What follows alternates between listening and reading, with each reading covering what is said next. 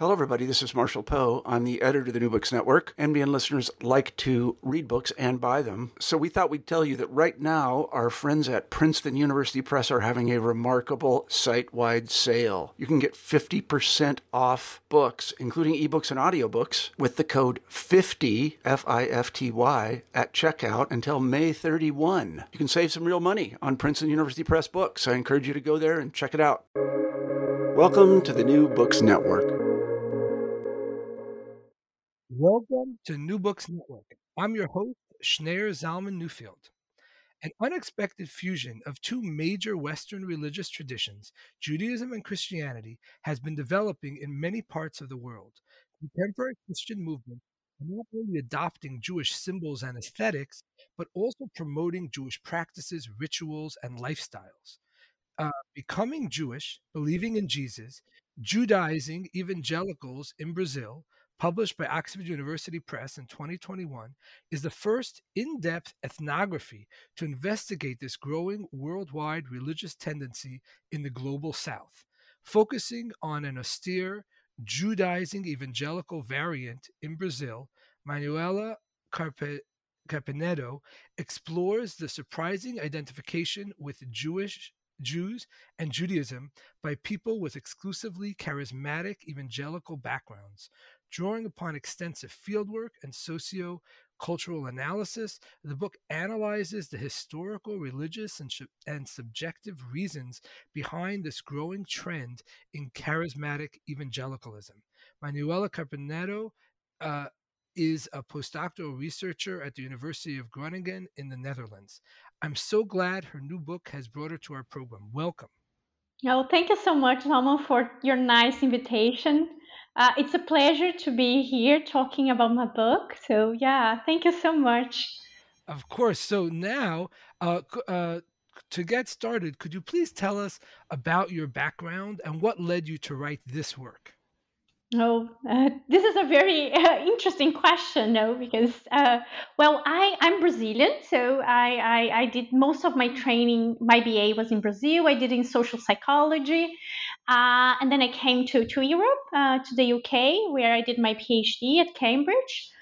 So I'm a social scientist. I did my PhD in sociology, and and I started to work. Before I was very interested in this. You have many communities, either in Paris, in London. You have Latinas, Brazilian women that will just join Pentecostal churches in these centers. So in the cities. So I was investigating these issues for my master's. And then I turned my attention to my home country, not London, not Paris, then my home country, and I had the chance to get access to this community, which is combining the time. No, it's combining Judaism and Christianity. So found a very interesting topic of research. And while I was very interested in these migrant churches, which we call these Pentecostal migrant churches, I thought it was something interesting to go back to my own country and explore a kind of new religious movement that was emerging there. So this is a bit of my background story, and also the stories of women that were always very much at the heart of my research agenda. Why women will embrace religion, even if some religions have all this kind of patriarchal notes and ideas. So was the background story why I ended up studying the Judaizing evangelicals. Right. Okay. And to give our listeners a sense of the scope of the phenomenon that you describe in your book, how many people roughly in Brazil are a part of this tradition that you call Judaizing evangelicals? Yeah, when I was doing my field work, and within this community, you had this community was a former network of charismatic evangelical churches, and I would say Pentecostal churches. And they were around 100 communities spread all over Brazil. You also had some communities in Argentina, in other parts of Latin America. and as well as they were moving to Africa as well. So you had these 100 congregations roughly, and according to the leaders was around 8,000, 10,000 believers. So you have this umbrella of this institution, and these people embracing the transformation. Yeah. Well, it's just so fascinating, and we're going to talk about some of the details of the beliefs and the practices of the people that you study. And I just want to highlight that, and as listeners will hear, shortly, this is a very distinct blend of Judaism and Christianity. So I just want to highlight that this is not kind of a few people that you're describing. You say maybe 10,000 people just in Brazil alone that are part of these communities. This is not just a kind of marginal group of people that are doing these practices and these rituals. Yeah, so you have the number, and then for Brazil, well, Brazil is pretty big, and the kind of religious diversity that we have, it's pretty intense. And I would say that this kind of trend of adopting certain Jewish rituals, any Jewish material culture, it's not only in the community I work with. You can see even in mainstream Pentecostal churches nowadays in Brazil. You have many communities playing around the feasts as well as some rituals, celebrating Passover, for instance. So I think it's one extreme of a larger tendency within Pentecostalism, at least in the south of the globe, in Brazilian Pentecostalism, we can see. For instance, a good example, I don't know if you're aware about the temple of the King Solomon in São Paulo. You have a replica of the king of the temple that was constructed by a neo-Pentecostal church, so that emulates the kind of a temple of. So you have this larger the temple of the sort of historic or mythical temple of King Solomon in Jerusalem.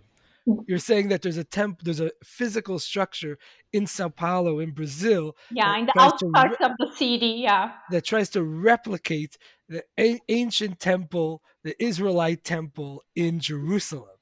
Exactly. Actually, it's way bigger than the descriptions, that one had found in the Bible. They brought all the stones from Jerusalem. So the Neo-Pentecostal Church brought all that and invested. It's a kind of it's a huge, and we can think about the material culture here, the Jewish kind of material culture emerging in the outskirts of São Paulo, of a Southern American city. And of course, that my book deals not with this community, with the Neo-Pentecostal church that constructed that, but with this larger tendency within Christianity, which is this borrowing. Oh, it's not new, of course. It's nothing new out from the sun, or just this borrowing from Judaism, but it's something that is gaining attraction, or it's gaining a momentum in the global south. And in my book, I try to tell the story, how this community, the Judaizing evangelicals, and how these tendencies within in Brazil Pentecostalism are different from the U.S., which is larger in study, Christian Zionism and Messianic Judaism. You have these tendencies that they tell how this borrowing happens in the US. And my book, and also my broader research agenda, tries to unpack how differently people, Pentecostals in the global south, are utilizing and manipulating these Jewish elements, and very differently, and also telling a different story about themselves as well. Right. So you kind of mentioned that, of course, the history of the relationship between Judaism and Christianity historically is a very complicated one, because Christianity is an outgrowth, in a sense, of Judaism. Of course, Jesus was Jewish, and all of the apostles were Jewish, and so from the very beginning of Christianity, it was heavily influenced and borrowed many aspects of Judaism. And then since then and until contemporary times, there's been all sorts of movements and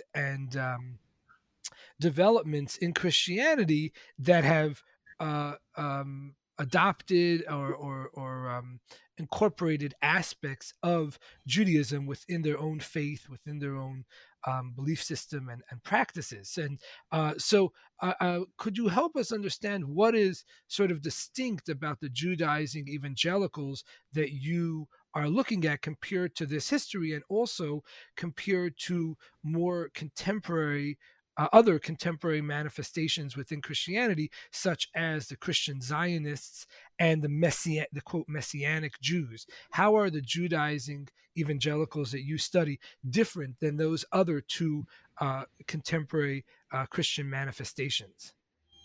Well, first of all, I think that in terms of how they see themselves, well, they see themselves emulating the early church, and all this kind of environment in which Judaism and Jewish laws were very present. So the idea that Jesus was a Jew and probably were fulfilling the Torah and obeying all the laws. So this is a kind of inspiration for them. So there is this attachment with this early Christian church. But in terms of how this community is doing something different from Christian Zionism and Messianic Judaism. Well, first of all, Messianic Judaism, we have ethnic Jews that they start believing, or they convert to a form of Christianity, because they believe in Jesus and all the core Christian values. Although they are still keeping their Jewishness through some rituals and some religious practices. The Judaizing evangelicals, they don't make this claim. They were former Pentecostals, they were former Christians, so they are not ethnic Jews. Although some of them, they make the claim that they. This is interesting. How some of the people I interviewed would also say that they would have kind of a far connection with ethnic Jews because of the Marrano or the Bnei Anusim. So you have the Bnei Anusim and the Marranos. They were the Jews from the Iberian Peninsula that they went. Many of them, they were expelled during the Inquisition times we have, and they were expelled in the late 1400s. Exactly. So yeah, Inquisition. They were expelled from the first from Spain, and then went to Portugal, and then Portugal. Many of them they went to Latin America, for instance, to seek other opportunities and so on and so forth.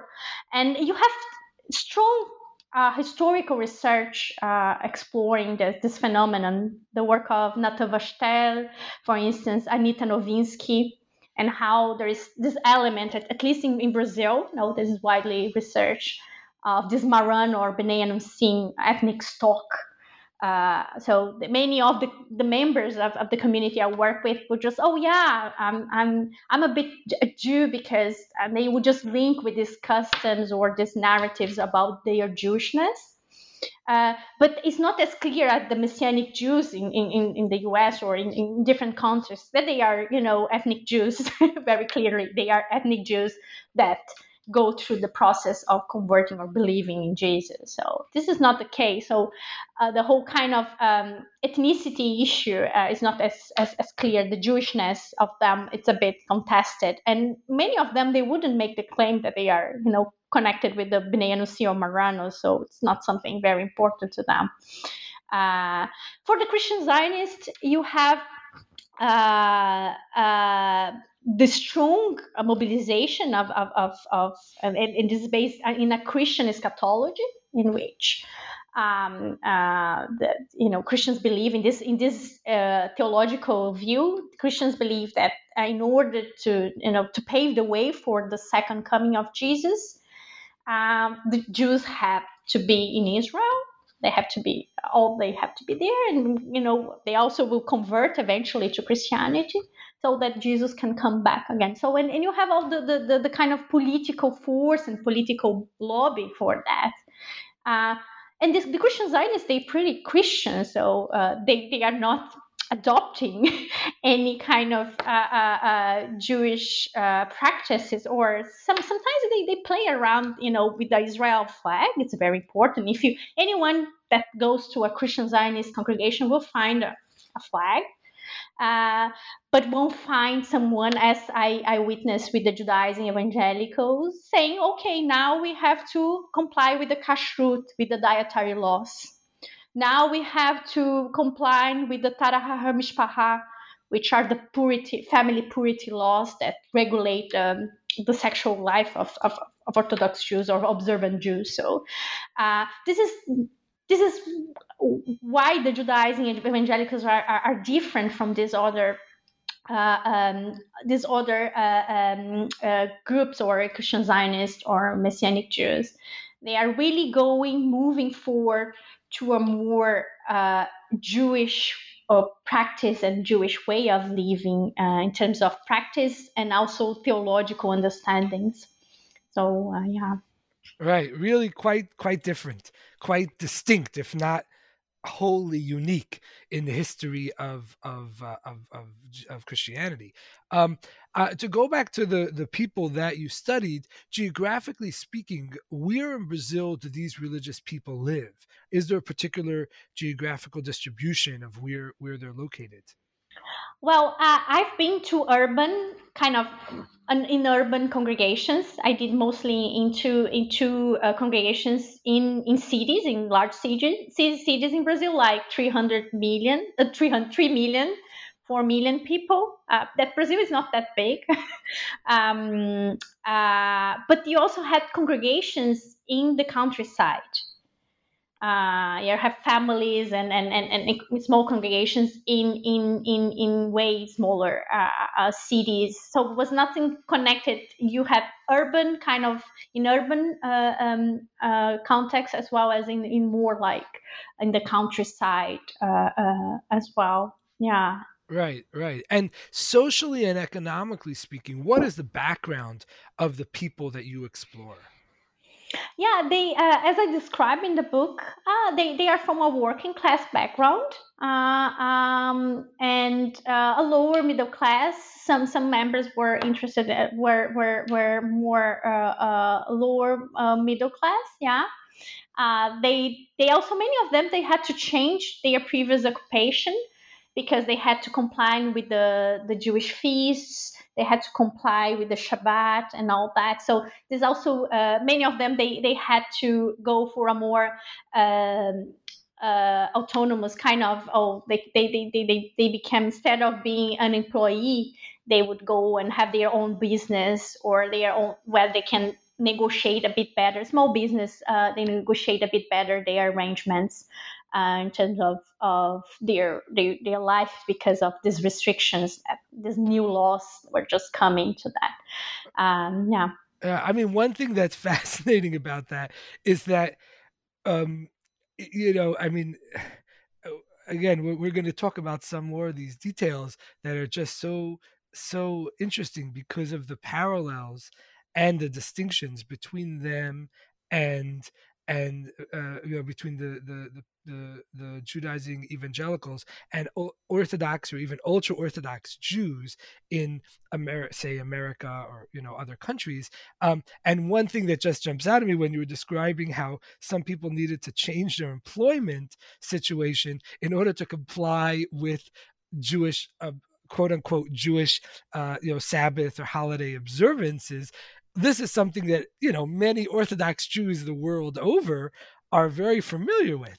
where either they need to go into certain kinds of professions, or if they go into a particular profession, they need to get, permission from their bosses, from their company, in order to be able to observe the Sabbath. And you're saying that there are people in Brazil who are born in Christian families, who are part of Pentecostal Christian churches, and then go through some kind of a conversion or transformation process to join these, what you call the Judaizing, meaning Jewish, to make Jewish, Judaizing evangelicals. They end up in a situation where they also need to change their employment status or rearrange things in order to be in compliance with their own form of Sabbath observance. Yeah, exactly. Yeah. So yeah, this was very, remember even this institution would also provide certain kind of training for people to retrain, and also to provide certain services for the community, such as the how to slaughter properly the meat. So you had some certain trainings in which they would train people in a different employment, or to serve the community in different ways as well. So right. As a way to mediate this radical change. Right. And could you give us a sense of just how extensive the adoption of quote unquote Jewish law or custom actually, permeates these Christian communities that you look at? Oh yeah, I think that I described very well, and on my trajectory with the women. So this community, as you can we can imagine, they were very rigid in terms of gender. So of course, that I had the chance to interview leaders, but the bulk of my ethnography I did among women, and through their stories, I could I could see how radical all this adoption of Jewish laws were in their life, in terms of them. For instance, before they were Pentecostals, no, and then normally if you're Pentecostal, you go to the church, and Brazilian Pentecostalism, it's really interesting in terms of this connections with prosperity gospel. So like when believers go to the church in order to receive a blessing, to receive a kind of monetary kind of blessing, and also some churches also ask donations for the church. There is a kind of reciprocity here. In terms of that. Just to clarify for listeners, the prosperity gospel, the idea is that these are particular churches that promote this idea that if you're a true believer, if you're truly devout and committed to the church and the gospel, then you will have material wealth, not just in heaven, but you'll actually get rich here on earth. And you're saying that this is a popular aspect of some churches, Christian churches in Brazil. Yeah, exactly. So many of the people I work with, they were in this they were raised up in this community, as well as the spiritual warfare. You have many elements in the neo-Pentecostal churches in Brazil that they were used to embrace. What do you mean the spiritual warfare? What does that refer to? Spiritual warfare. There's this belief that the world is divided in or is somehow enchanted, and you have God and Satan, and God and Satan are operating in our reality. So, and if you choose God, you have to be very watchful on what Satan can, like with temptations or, So there is a whole kind of dimension in which you have to be powerful, like spiritual powerful, in order to avoid all these kind of satanic influences. And within in Brazil, the satanic influences, oh boy, are connected with other religions many times, with Afro-Brazilian religions. That, if someone goes to an Afro-Brazilian kind of temple, you can get contaminated and have, be bewitched by that. So there is this reality in which it's very combat, like this. Challenge with this satanic realm, and in this case in Brazil it's with indigenous and Afro-Brazilian religion. So but also with kind of mundane issues, with depression, with drug abuse. So everything is seen as, okay, this is Satan is basically is trying to tempt myself, and I can yeah. But then you go to the church, you get this support, this emotional support, and through Jesus, to all these beliefs, you have tools to fight against that. So this is the reality of many of the people that I worked with before.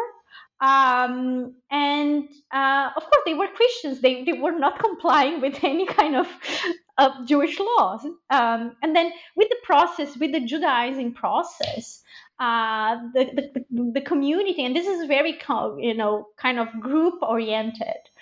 They started realizing, in their words, that actually what Jesus was telling was, in order to comply to all the laws, was, a main teaching was about fulfilling the laws, just like the Jewish law. So in order to be a good believer and emulate Jesus, one should then comply with the Shabbat laws and comply with the family purity laws and comply with the kashrut laws.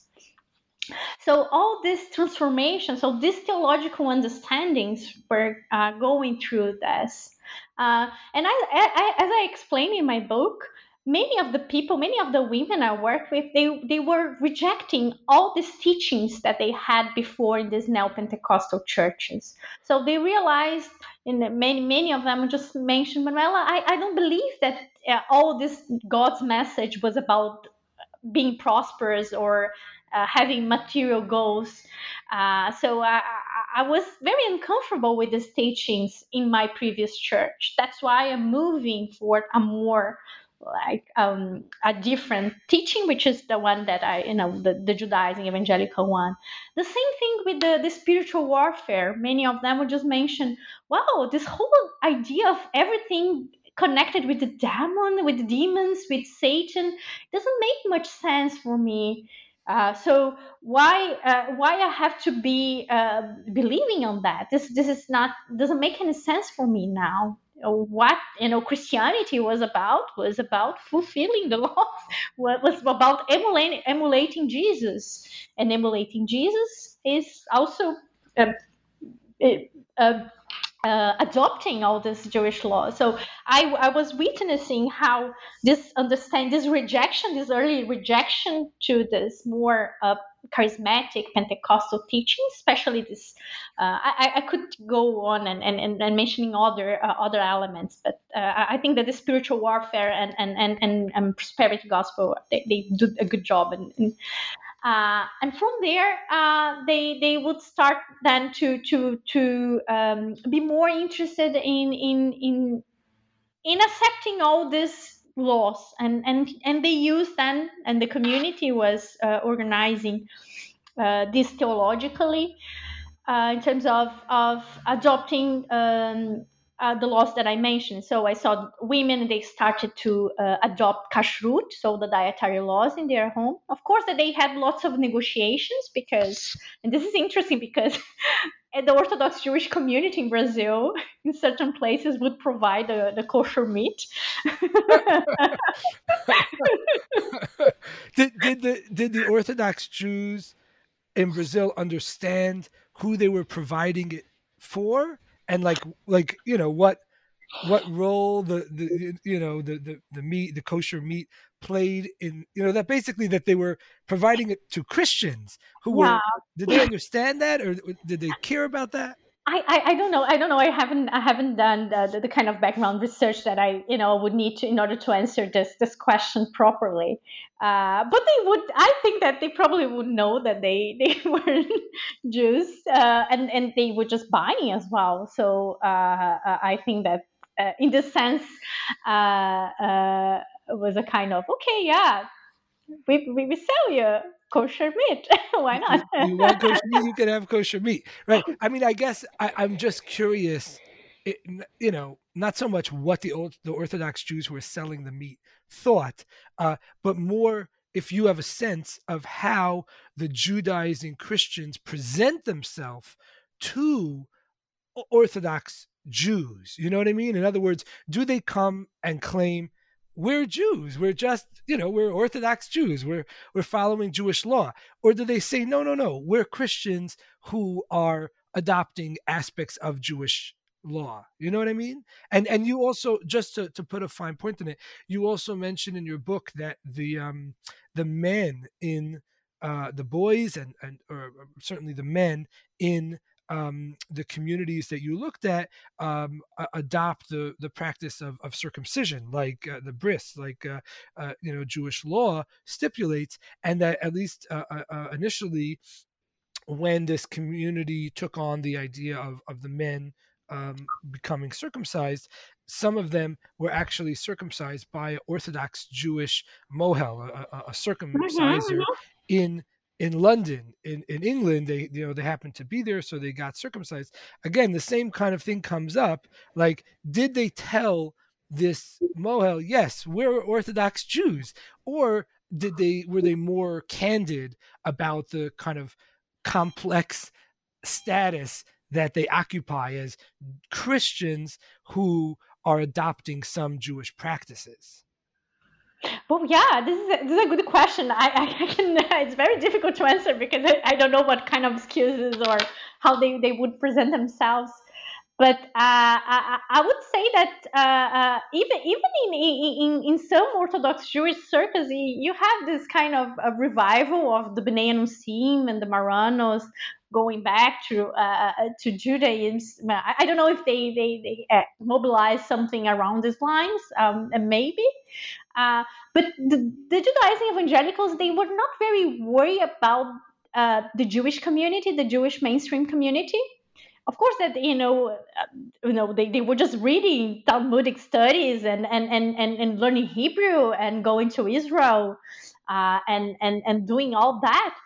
But they see they see themselves as transforming Christianity and just purifying Christianity and these bad ways that, for instance, the prosperity gospel with the whole materialistic kind of things, the spiritual warfare with the whole satanic or Satan centrality. So they wanted to purify it and say, wow, you Christians, I think that something went wrong here. You forgot about the teachings on the laws, and we are here to remember you that uh, being a follower of Jesus, it's about fulfilling all these laws. So uh, it's more, and they would see themselves like how they would proselytize. They would not try to convince ethnic Jews to join the community. This is very clear for them that they were interested in the Pentecostals or the evangelicals and how they could approach these groups to their Judaizing package or these Judaizing ideas. So So I sorry, just to interject, I think that's really interesting because, to be honest, as someone who was born in the ultra Orthodox Jewish community and absorbed many of their aspects of their outlook on the outside world, including the Christian world. As initially, when I started to read your book, my first thought was, why are these people doing this? Is it for missionary purposes? Because historically, at least sometimes, when Christians adopted, more kind of explicitly Jewish aspects to their own practice, they did it definitely with a missionary motivation, that they would appear more quote unquote Jewish and therefore less threatening to potential members of the Jewish community, and that they would use it sort of as a cover to to cozy up to the Jewish community, and with the intention of getting converts to Christianity. And there's even recently I was reading there some of the some of the missionaries, Christian missionaries to Jews in Eastern Europe in the 18 or early 1900s. They learned Yiddish in order to speak the language of the Jews in Eastern Europe for the purpose of trying to convert them. So this is not a new thing, of Christians adopting some aspect of Jewish life or culture in order to missionize to the Jewish community. But you're saying that is not at all a part of the kind of outlook or agenda of the Judaizing evangelicals that you study. Yeah, exactly. They're just like, it's not on the table in terms of, they were not interested, as long they were happy with Jews as long as they would fulfill and fulfill the Jewishness, no, but they wouldn't. The whole proselytization, they knew that, they know actually that their role is within Christianity, and that's why I localized them within Christianity, and how all this borrowing with Judaism, although they see themselves as playing a key role within Christianity, in evangelicalism. Yeah. All right. So in other words, their agenda is to, so to speak, revolutionize or transform other evangelical Christians. Yeah. But they're basically saying, you, our fellow evangelical Christians, are doing Christianity wrong, and you should change and do it the way we are doing it. But that is really their kind of their agenda or their purpose. Yeah, the reform that they are proposing, this purification of Christianity. This is what I understood from the project that they are presenting or organizing. Yeah. Right. And this is only possible within this field that I'm describing within Brazil, and this contact with this neo-Pentecostal churches, prosperity gospel, the spiritual warfare with these indigenous and Afro-Brazilian religions as well. So that's why it's somehow unique, this contact with this other movements, and why they emerge like that. Yeah. Yeah. And go ahead. Yeah. No, please, you go ahead. No, and just to stress again, this idea of somehow being connected with being somehow ethnic Jews, with this whole B'nai Anusim Marrano. Of course, that is something that it is very impossible to prove, in terms of genealogy, because many of the Marranos, even they had to change the names, and you have persecution, as the historians have conducted serious research on that, on how indeed you had a great influx of Sephardic Jews in Brazil and other countries in Latin America. But then hundreds of years ago, of course, and I'm just so there is this idea that being Brazilian is somehow being a bit Jew, being a Jewish person as well in this talk, because Brazil is somehow similar to the US. There is the kind of idea of a melting pot, and within you have great kind of social scientists in Brazil that even reinforced that this idea of the melting pot. So there is the melting pot. You have this kind of element of the Sephardic Jew that had to convert, because when the Sephardic Jews from the Inquisition came to Latin America, they had to convert to Catholicism as well. No, but there is this kind of hidden, and I think that this is work like as the symbolic image of them just trying to trace down a bit of their own, why they are doing this. Oh yeah, we somehow we are a bit Jews as well. So but it's not central, as I was saying. I think that the central theme of the book and my understanding is that they are rejecting these elements of neo-Pentecostalism, or this kind of degeneration of centrality of prosperity gospel, the spiritual warfare, and other things. Right. Yeah. And I'm just curious, and this might be slightly a field of your from your book, but my understanding, very limited understanding of the history of Christianity, is that the this question of the centrality of the law of of the halakha, of Jewish law in Christian communities. This is a very old debate or disagreement within Christianity, and as I understand it, at least according to some scholars, this is really the split between James and the Apostle James and Paul.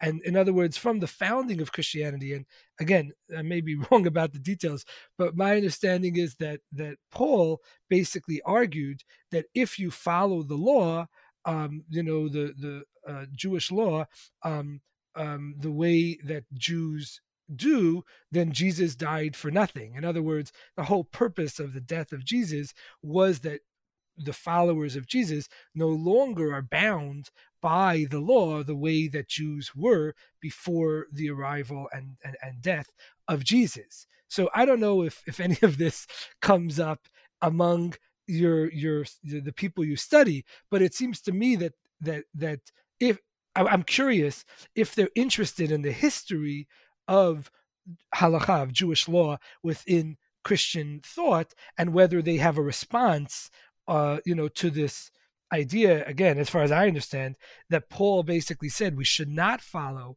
all the strictures of Jewish law, and specifically we don't have to be circumcised anymore. He said we'll circumcise our hearts, we'll be connected to Jesus or whatever, but we won't do circumcision the way that the Jews do it, or the other Jews do it, and that it sounds to me like the people you are studying are kind of going back and saying no, Paul was wrong or something. I don't know. I don't know Yeah, if they deal with this. spot on. Paul was wrong. They say this openly. Yeah, well, they have they study the New Testament. So when I've been to some ceremonies in which you have just a position like ritualistically with the Old Testament and the New Testament, so it's not that they are neglect the New Testament. I'm not saying that, because many times I remember of them reading and studying alongside Talmudic readings, which was interesting. That's why I would like to say that this is a kind of lived theology. When I debate my work with theologians, there is this kind of strict boundaries and what is Judaism and what is Christianity, and I always like to tell them, well, the idea is seeing how these theological arguments are being lived by the people I was doing research. So of course that one can say, oh, this is a this is a wrong interpretation of Paul, or this is a exact. It's like being Jewish. It's like that, or so.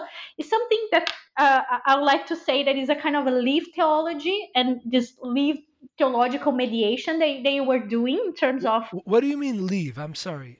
lived.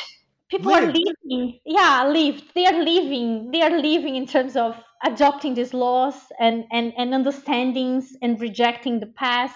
So this is the kind of focus that I did on my research.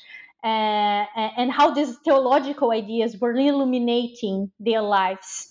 So, in terms of discussing, is this, oh, now they are rejecting Paul, so they are no way to be considered Christians. So, well, this is kind of complicated, because I was interested in how they were living their religion and how they were just negotiating Judaism and Christianity, and not just measuring, oh, here is far too like Jewish, or here is always still Christian. So as I was saying, they were still attached to many of the Christian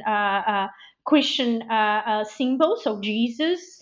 You also have different rituals that also were mirroring Christianity, but you also had the rejection or the question mark of Paul. Well, yeah, for them.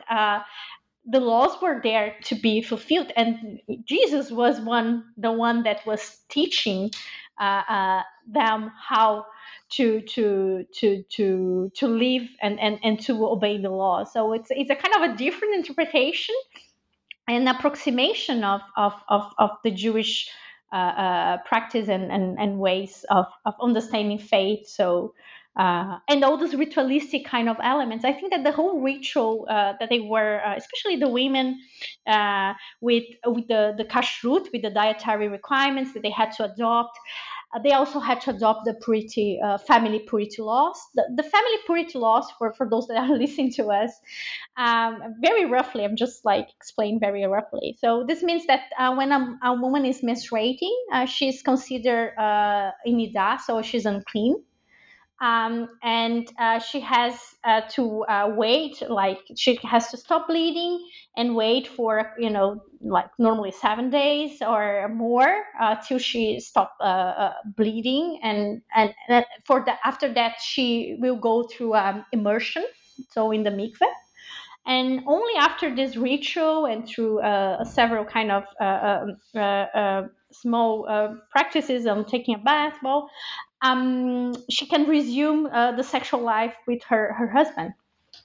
So can you imagine, for these women, they were born, they were Christians. And I describe in my book and how for them was very difficult, because many of the women, all the women, they were, former charismatic evangelicals and Pentecostals, and the culture in Brazil in terms of gender and this kind of communities is that men have the power, have the say in terms of sexual availability of women. So being a moral wife will be being available to a husband. And when they started with this whole conversion, with this whole process of Judaizing, you have this new element, which is the purity laws. That for a certain amount of time they wouldn't be available for having sexual intercourse with their husband. So, and for them it was very difficult to understand. Wow, and they would just even say to me, "Well, Manuela, sometimes I think that how can I say this? Not me. Just like I'm really giving a hard time to my husband because." Wow, he's just like he just has it's just myself and I know that being a good wife before was being available to him. But now with this new laws, I have to wait and for him. Yeah, so you have this kind of moral dilemmas that this transformation really had for these women, and for many of the members, and all the members had in different stances, and can be for women was, I think that the purity laws was very difficult for them, how they were processing with these changes. Yeah, so just to clarify, the women that you're speaking to, presumably their husbands are part of the same churches. So at least in theory, the husbands are also accepting the limitations on their sexual life that Jewish purity laws stipulate. Oh yeah, no, for sure. And then all the kind of conversions, or when the community would just have another like member, they would just do like these conversions or this process with the family mode, because of the whole. It's very difficult, the dietary rules, how you can impose like the dietary rules or the Tarahah Mishpaha. So they decided, I think that they had before experiences with people just like. And then they just like it didn't work out. They decided, okay, we just do this like family mode. Otherwise, this won't work. If you want to join the community, you have to join as a family unit, not just a man or a woman. Yeah, otherwise it would be very difficult. Exactly, to negotiate that. But even for the women that, of course, that I'm saying, no, this should, they were like married and even they would tell me, oh yeah, no, Manuela, for my husband it's okay. He's with me. We are doing this process, and we think this is the right thing to do. This is what commandments we have to comply. But for them, you still have the past or your old ways in which you find, and the culture, the Brazilian culture and the macho culture going and squeezing all this different moralities in which they had to negotiate. So I think that this example exemplifies how radical this religious change is for many of the members, because it's not only about a set of beliefs or the question about Poe. It's about your daily life. It's about how you negotiate your food and how you negotiate your sexual life. So yeah. Sure. So you mentioned that, in many ways, the people that you studied, both inwardly and outwardly, they really appear like Orthodox Jews. You mentioned that the women they're very concerned about tzniut, about quote unquote modesty laws within Judaism. So they wear, very conservative clothing that covers up their body. They're following to a great extent the family purity laws about when and how couples could have sexual relations. They're following Jewish dietary laws. They're having Shabbat, Saturday prayer services. And you mentioned a bunch of the songs that are sung in the services. These are songs that are part of kind of traditional Jewish religious services. Anyone who's been to Orthodox synagogue in America, for instance, or other liberal Jewish synagogues in America will be familiar with these songs. So they seem in many ways Jewish. At the same time, of course, as you describe, at the core of their religious life is their belief in Jesus, and the fact that they're doing all these things because they feel this is the most kind of the purest form of Christianity, not the purest form of Judaism. And you talk about how Jesus plays a role in the Jewish rituals of these communities in a way, of course, that is totally contrary to the role, the understanding of these rituals within a traditional Jewish context. Could you give us an example of how Jesus plays a role for these people in a Jewish ritual observance that they perform? Oh, yeah. No, yeah. I think that yeah, Jesus is this kind of I describe a bit about this he or it, I don't know. It's this bridge, trying to connect this kind of Christian inclinations and the Christian beliefs and the kind of Jewish styles or Jewish way of life that they are living. So the Passover celebration is a good example. They call, actually, the Passover is the Passover is the Passover of Yeshua. Yeshua is the name of, is the Jesus. The Yeah. Hebrew name of Jesus. Yeah, the Passover of Yeshua. And so the celebration, you have the mix, with a classic kind of celebration of Passover meal where you have the Haggadah and you have the the bitter herbs. You have all the steps, very Jewish kind of centric in terms of the food, in terms of all the removal of Hamat. So all the women are very worried about that. It's the same. It's just like, oh, you have to, the deep cleaning of your home. So it starts like, 1 month before. So they're removing leavened bread or food items that have leavened bread in them. Okay, before, yeah. just like Orthodox Jews and other traditional Jews would perform before the Passover holiday. Yeah, so and they respect, even the whole kind of the seder. You have all the rules and the songs that one, or the biblical kind of readings that one has to do. Of course, that they also would include some passages of the New Testament and the Last Supper of Christ. So you have the Haggadah is a combination of like classic Jewish narratives with some Christian ones.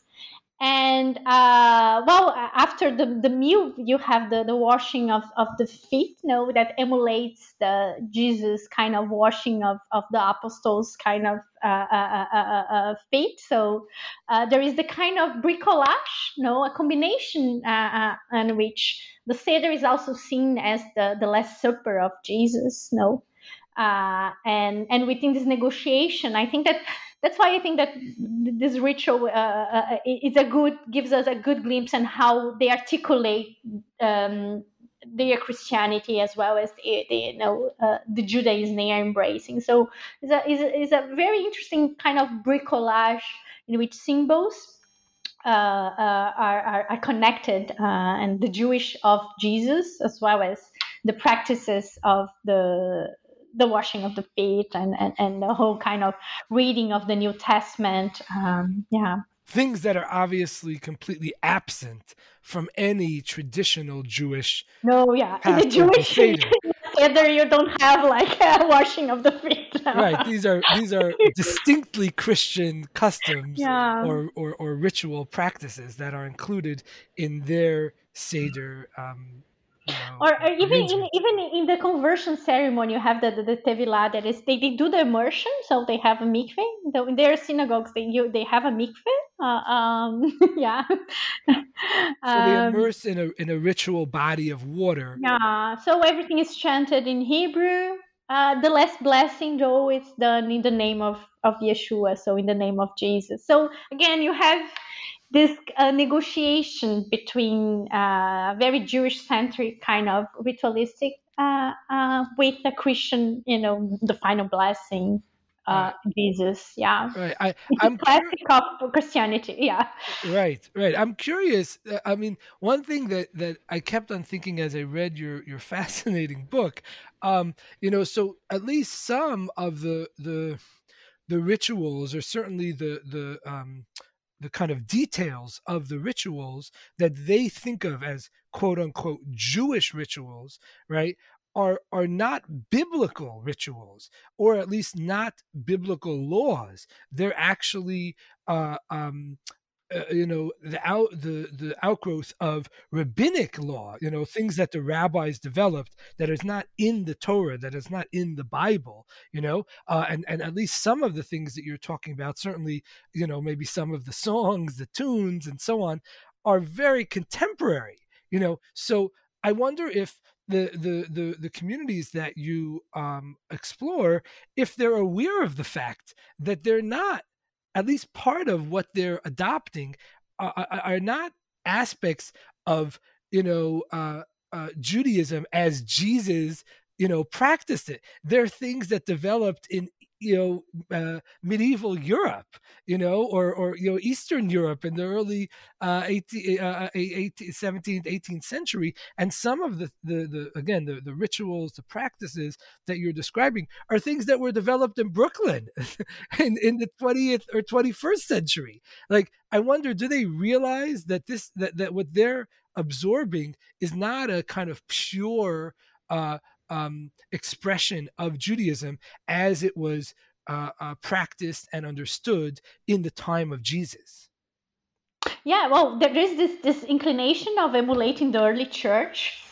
But this is very curious of this group, because they dive into Talmudic and post-biblical literature. And this is also differentiate from what we are discussing about the Christian Zionists and a whole kind of other groups that are adopting this kind of Jewish rituals. And so they go and they actually study the Talmud. They engage with the post-biblical literature.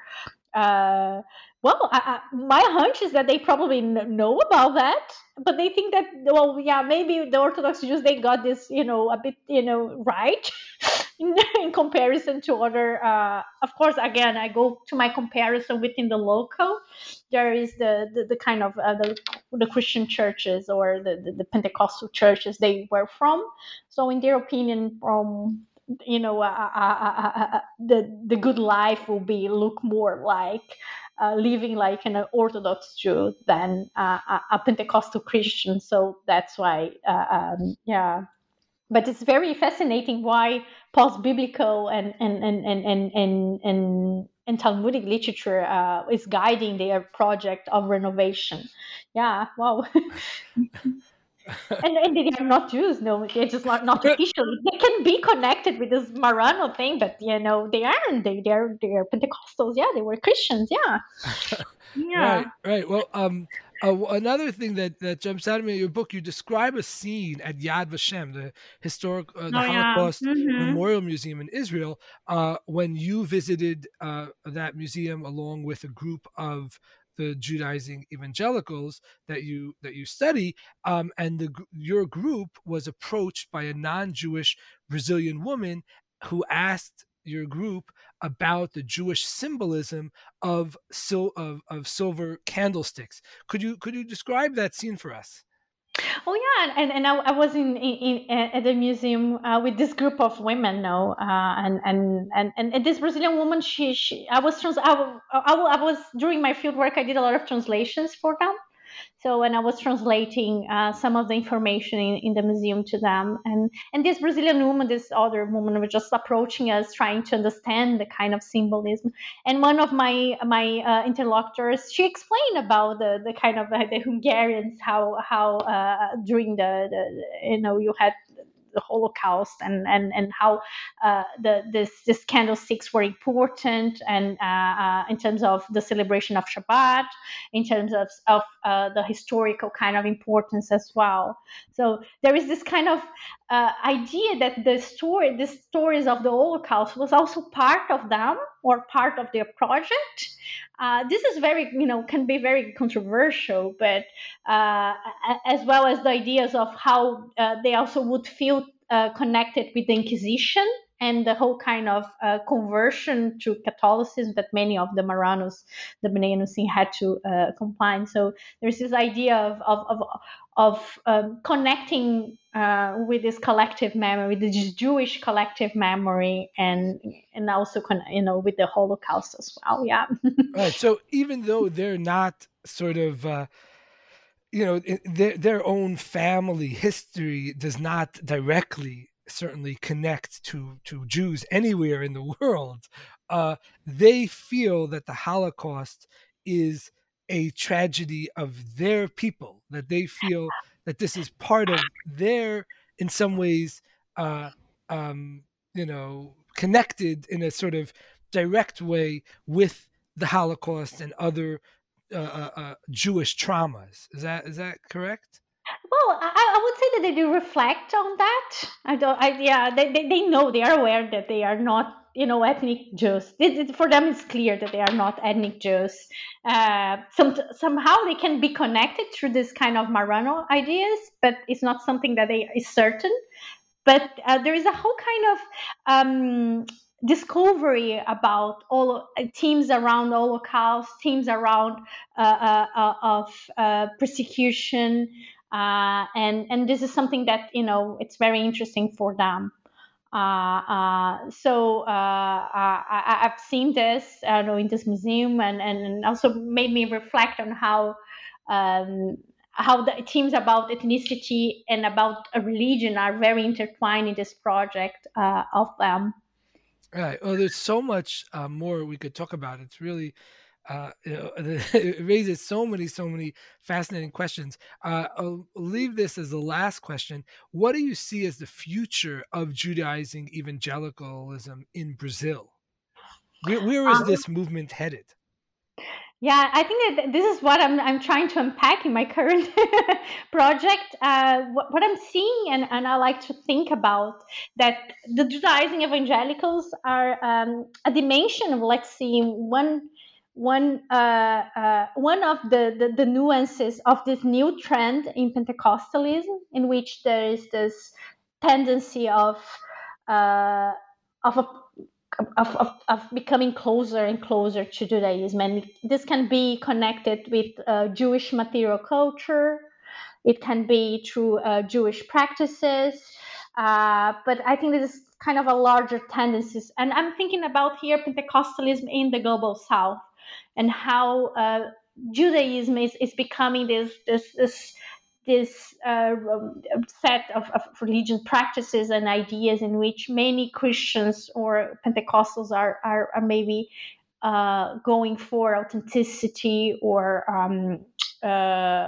practices and materiality. So I think it's interesting to see the spectrum of that. I think that we have the Judaizing evangelicals, but we have other groups, like neo-Pentecostals, like the build the Temple of Solomon in São Paulo. You have different kind of combinations that are possible within this Christian and Jewish spectrum. And what I find fascinating is not trying to categorize, them or these groups either as Jews or Christians. It's really describe the richness of this kind of bricollages that we were playing around with, the rituals that I was exploring with the Passover, how groups are combining these different faiths together in this new trend in Christianity. Right. Really, really fascinating. We're going to have to leave it there. Thank you for taking the time to share your thoughts with us today. Oh, it was a pleasure, Salman. Thank you so much for having me. That concludes our program. Thanks for listening and have a great day.